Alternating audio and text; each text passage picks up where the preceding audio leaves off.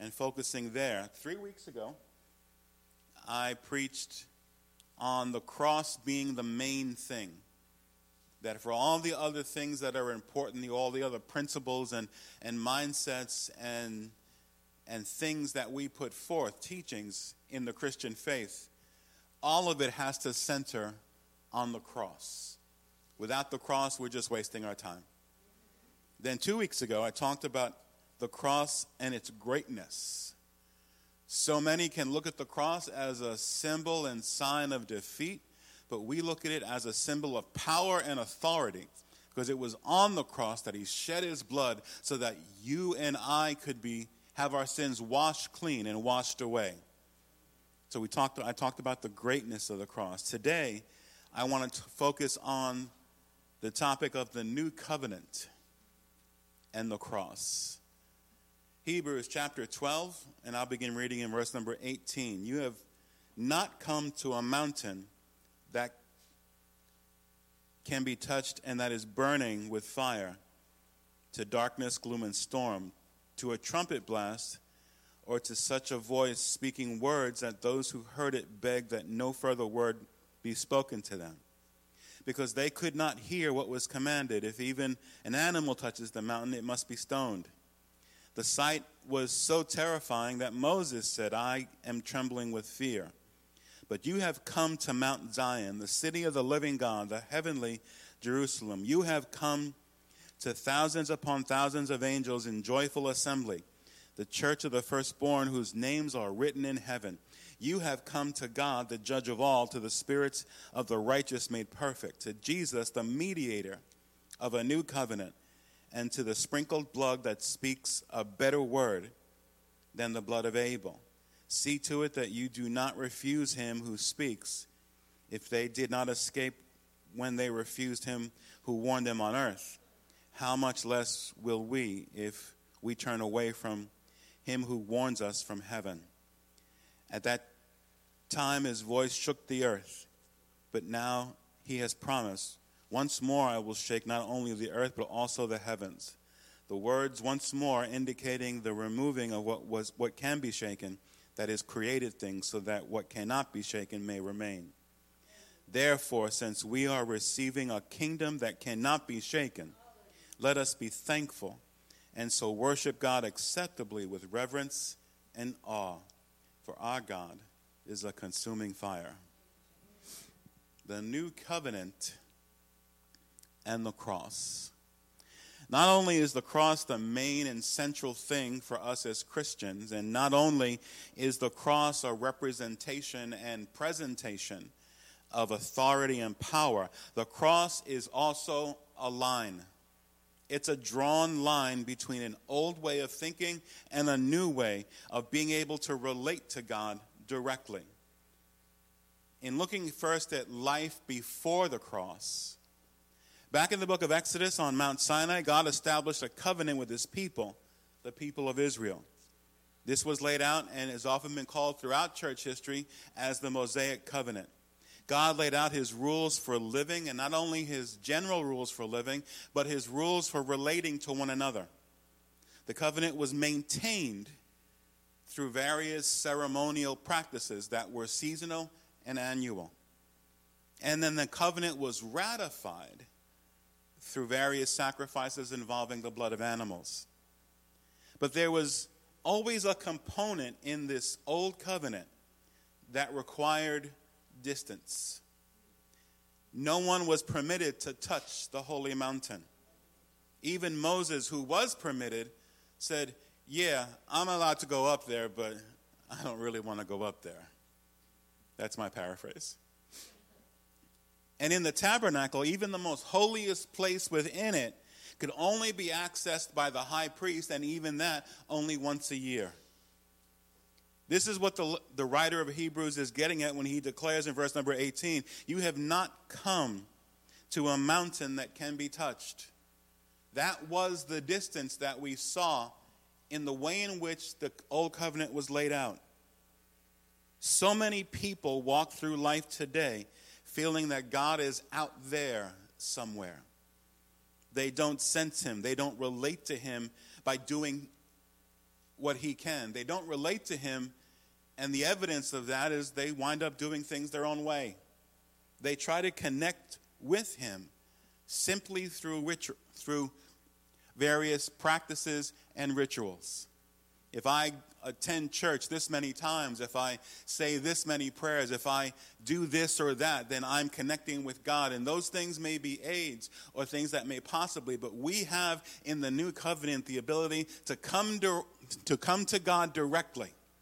We can access him just as we are. People will try today to connect with God by being good enough. Well, I'm a good person. But this is still trying to connect to God our way. This is trying to connect with God based on our behaviors and our standards and our qualifications and our definitions of what is good. And the bottom line is that it leads nowhere. You all know the verse from Romans chapter 3, verse 23. For all have sinned and fall short of the glory of God. This means we all have sinned. That's kind of clear what that is saying. And the truth is, most people are willing to get on board with that. There are very few people in this world who will think, well, I've never done anything wrong. I've never had a wrong thought or a wrong attitude. Most people will get on board with the idea that all have sinned. But then we need to finish it, and all fall short of the glory of God. The glory of God's, the fall short of God's glory, fall short of God's presence, and fall short, ultimately, of being able to, in our own power, connect with him. We need help.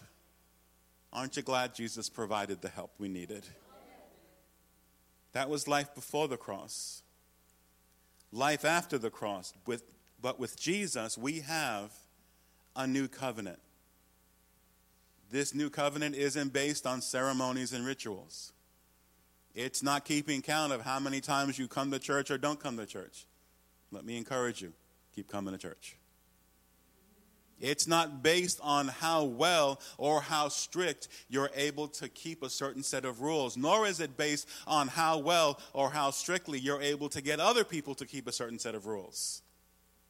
It isn't based on how good you are or how good you will ever be. And it isn't ratified by the blood of animals. It was purchased once and for all by the blood of Jesus Christ, the precious and spotless Lamb of God. That's why Jesus has become, in verse 24 of the passage we read, our mediator, our go-between. Because this new covenant is based on his love, not on ours. It's based on his gift of grace to each of us. It's based on what he did, not on what we will ever do. And as much as it is good for all of us as Christians to put ourselves in situations where we are sacrificing for others, it's not based on our sacrifice. It's based on his sacrifice. This new way, this new covenant is available to each and every person walking the face of the earth because of the cross. I am no longer bound to live the old way. We can each approach God with humility, please, but with confidence. We have a direct line with the Father. Now, I want to balance what I'm about to say, but I also want to make the point. I'm thankful for the people in my life who pray for me. I'm thankful for the people in your life who pray for you. I want to assure you, in your life, I'm one of the people who pray for you. We need to pray for one another, and that's something that the Bible talks about. But so many people will ask others to pray for them and yet won't approach God themselves. They feel that other people have a better connection to God.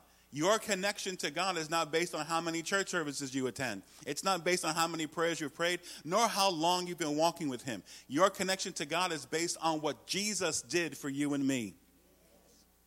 They feel God likes them better, or appreciates them better, or will listen to them more than they would listen to themselves. I want you to hear me. Romans chapter 2, verse 11, the verse is not going to be on the screen. but it makes it clear God does not play favorites.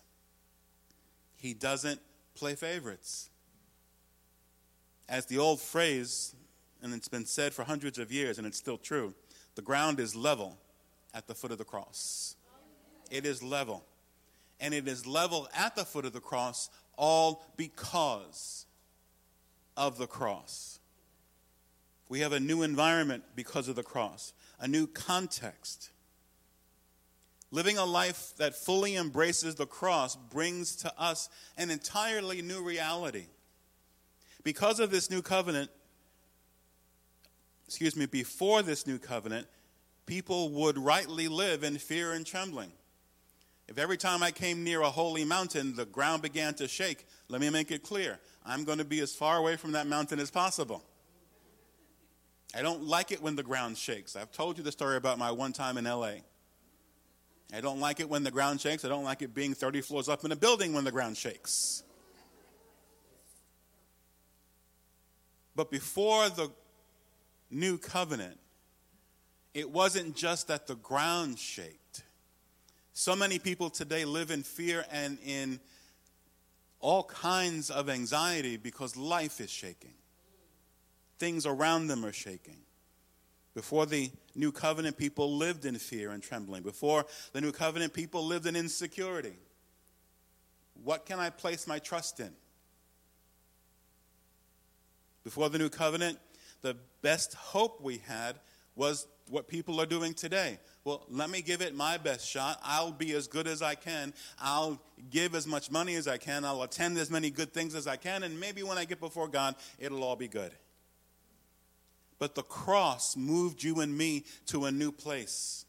The cross gave you and me a new hope. The cross opens up possibilities that simply did not exist before. Because of the cross, you and I can live a life of faith. Not faith in circumstances, not faith in what's happening around us, certainly not faith in the 11 o'clock news, but faith in Jesus. Because no matter what happens, whether to me, in our country, or in our world, nothing will ever change the fact that Jesus sits on a throne today and he is still the King of Kings. You and I can live a life of faith because of the cross. You and I can live a life that is secure.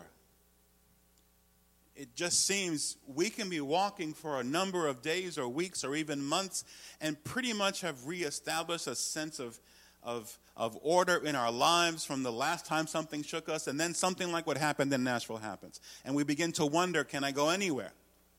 People begin to wonder, am I safe anywhere? And we begin to, and this is, I understand why news commentators do it, but whenever something like what happened in Nashville happens, they feel for some unknown reason they have to chronicle every single time it's happened before to remind us that it's happened before. I don't know anybody who's forgotten that it's happened before. And it just brings this anxiety that we didn't have moments ago.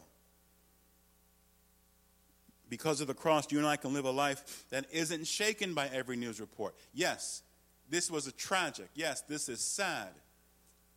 But my stability in life is not based on not bad things happening. It's based on Jesus being on the throne. And he didn't move from the throne. Let's be honest, throughout this entire episode of a global pandemic, people were walking around as if life didn't exist anymore. Much anxiety. And there were real consequences. I never understood those who looked at the pandemic and just called it fake or called it not real, who wouldn't see the real circumstances because of it. These were serious truths. But even when we're facing serious truths in our lives, and they're difficult, and they're bad, and they're not bringing joy, there's always a context. You see, oftentimes when we come against these things or come and confront those situations or seasons in our lives that don't bring joy, that are difficult and unhappy, It's not the only thing in my life, though. I believe I shared, although I haven't preached in a while, in the last couple of weeks. It was a week ago Wednesday that I was on a retreat 2 weeks ago. I've been on retreats for the past 2 weeks. And I was on a retreat 2 weeks ago when I got a call while I was there from a woman I hadn't spoken with, and it's got to be 5 or 6 years. And she reached out to me because her 20-year-old son had died. He'd been killed in a motorcycle accident. And she wanted me to preach his funeral. I agreed, but as my wife can tell you, I stressed it and obsessed about it for days.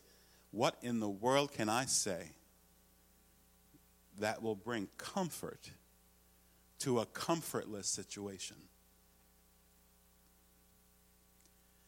And one of the things I did try to bring out was that while this is a tragedy, and one of the things as I arrived at the funeral home that Wednesday afternoon to actually preach the funeral, and I walked in, the place was packed.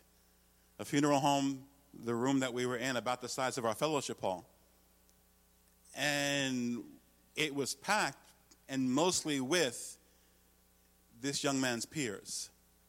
So many, many others who were in the age of 18 to 25. And I could see the look of pain on their face. The look of, this is not where I planned to be a week ago. What's going on? And I'm like, Lord, I have something prepared, but give me words. Give me the opportunity to say something. And so I made my comments. I remember this distinctly. Only time I kind of chuckled, the funeral director came to me and said, you have 15 minutes. Because they had a certain schedule and a plan for the service. You have 15 minutes. I recorded what I said. I preached for 14 minutes and 50 seconds. I stuck to what I was given. In seasons like that, it can shake the foundation. But that's why our foundation needs to be in something that's not shakeable. And that foundation is Jesus Christ. That mom who asked me to preach texted me a couple of days later and said, thank you for offering hope and comfort. I just said you're welcome because that's what I preach. But I can't imagine what I said did, but I know Jesus did something. Every single one of us has faced a time when our mountain has been shaken. And what it reveals is, what is our mountain? Is it the mountain from the old covenant that was based on rituals, that was based on human practices, that was based on our perception, and for the most part based on a fear of God? Or is it based not on fear, but on faith? They went from Mount Sinai, and the writer to the Hebrews is saying, let's go to Mount Zion, and let's see what God can do in your life. Faith in Jesus. Our hope in the cross upon which Jesus died brings a peace and a comfort that even the most dire situation can help us rise above it. Are we still going to feel the pain? Absolutely. Are we still going to have those seasons of grief? We don't deny what's in front of us. We don't pretend like nothing bad happened. It's just that we have a greater truth that can stabilize us and allow us to truly experience those times of grief without rocking our world. The blood Jesus shed for you and me satisfied a number of things. It satisfied the justice that our sins required. The writer talks about the Lord's blood speaking a better word than the blood of Abel. Verse 24 of the passage we read. Back in Genesis 4, it shows us that Cain murdered Abel. He was jealous that God accepted Abel's sacrifice and didn't accept his. And when the Lord confronted Cain, he said in Genesis 4, verse 10, your brother's blood cries out to me from the ground. Our sins required justice before God. Our sins required a penalty be paid. And then the blood of Jesus cleansed us from all sin.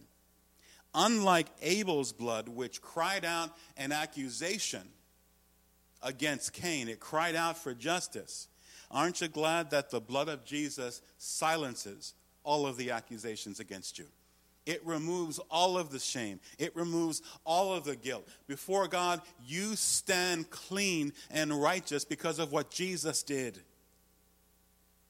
Aren't you glad that because of this new covenant, because of the blood of Jesus, you can live a life, and I know it's hard to imagine, but you can live a life free of the opinions of others.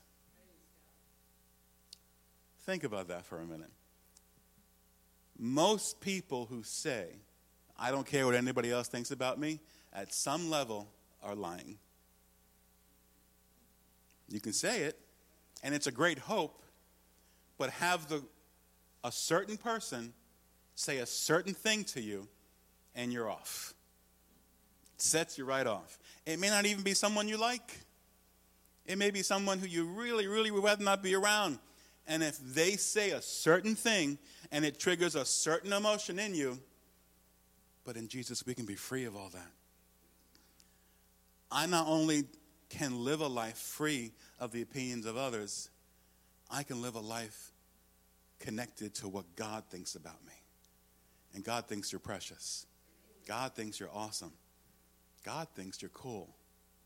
And even though I stopped trying to be cool decades ago. A life that can truly and completely, as John 10:10 says, be abundant in every way. The cross offers us a new environment. The cross offers us stability. I'm about to give a profound theological statement. Life can be so unstable. End of profound statement. If ever there was a time when people walked in confusion, it's now. If ever there was a time people walked in uncertainty, it's now. If ever there was a time people just didn't seem to be able to put two and two together or to connect dots, it's now. What is being revealed through all the various things in our lives is that people are having shown for them that whatever they're trusting in is not going to keep them in the shakable moments. My trust is not in the American government. Lord knows it's not in the American government. It's not only not in the American government, it's not in this country's ability to return or begin to walk in godly ways. Because that would be putting my trust in something else. My trust is not in material resources. I thank God for his provision. I thank God for walking in my life and being my provider. But that's not where my trust is in, the things. My trust is not in my being able to control my own situations in life. Believe me, if I could control the things in my life 2 Christmas Eves ago, I would not have gotten COVID. I would have done it differently. If I could control the situations in my life, I would not have been diagnosed as diabetic back in early February. And if I could control based on knowledge situation, I definitely would have not tried to treat what I didn't know was diabetes with Slurpees. You can't convince me right now that even in our foolishness, God doesn't take care of us. But with all that is going on in people's lives, with all that we see on the news, with all that we hear about this health crisis and that issue, life can just be, for so many, unstable. But I have good news. Not only is the ground level at the foot of the cross, it is stable at the foot of the cross. His strength reigns at the foot of the cross. His power is fully manifested at the foot of the cross. It doesn't matter, although I want to pay attention. I have a doctor's appointment tomorrow, and I'm hoping he has good things to say to me and that he'll be happy with where my numbers have been.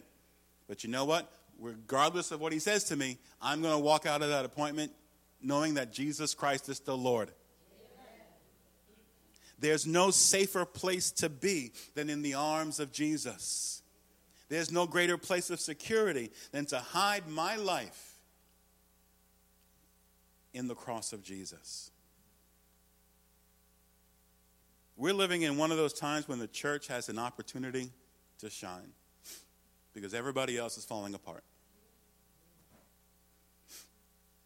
In the midst of instability, you and I, we can let others know we have a solid rock on which we stand. In the midst of insecurity and instability, we can proclaim that not only do we have a solid place to stand, we have a good shepherd. Aren't you glad for the good shepherd who takes care of his sheep? Yes. I don't believe, as many have said, and thankfully they've stopped saying it, that the recent pandemic we went through was done so by God. I don't believe it. And if you want to argue with me theological about it, make an appointment. Because I just don't. I don't see that it makes any sense biblically. However, I am convinced that God can take any situation and any circumstance that comes into our lives and begin to use it to teach us a few things. And what he's been teaching me and many in the church throughout this entire time is that our foundation needs to be in Jesus and in no one else and in no other thing. It should not be about politics. It should not be about what's happening in the Supreme Court. It should not be about the food supply, whether it's plentiful or scarce. It should not be about the weather. So many people talk about, I hope it's a good day tomorrow, that the sun will shine. You know what? It's going to be a Jesus day tomorrow, whether the sun shines or not.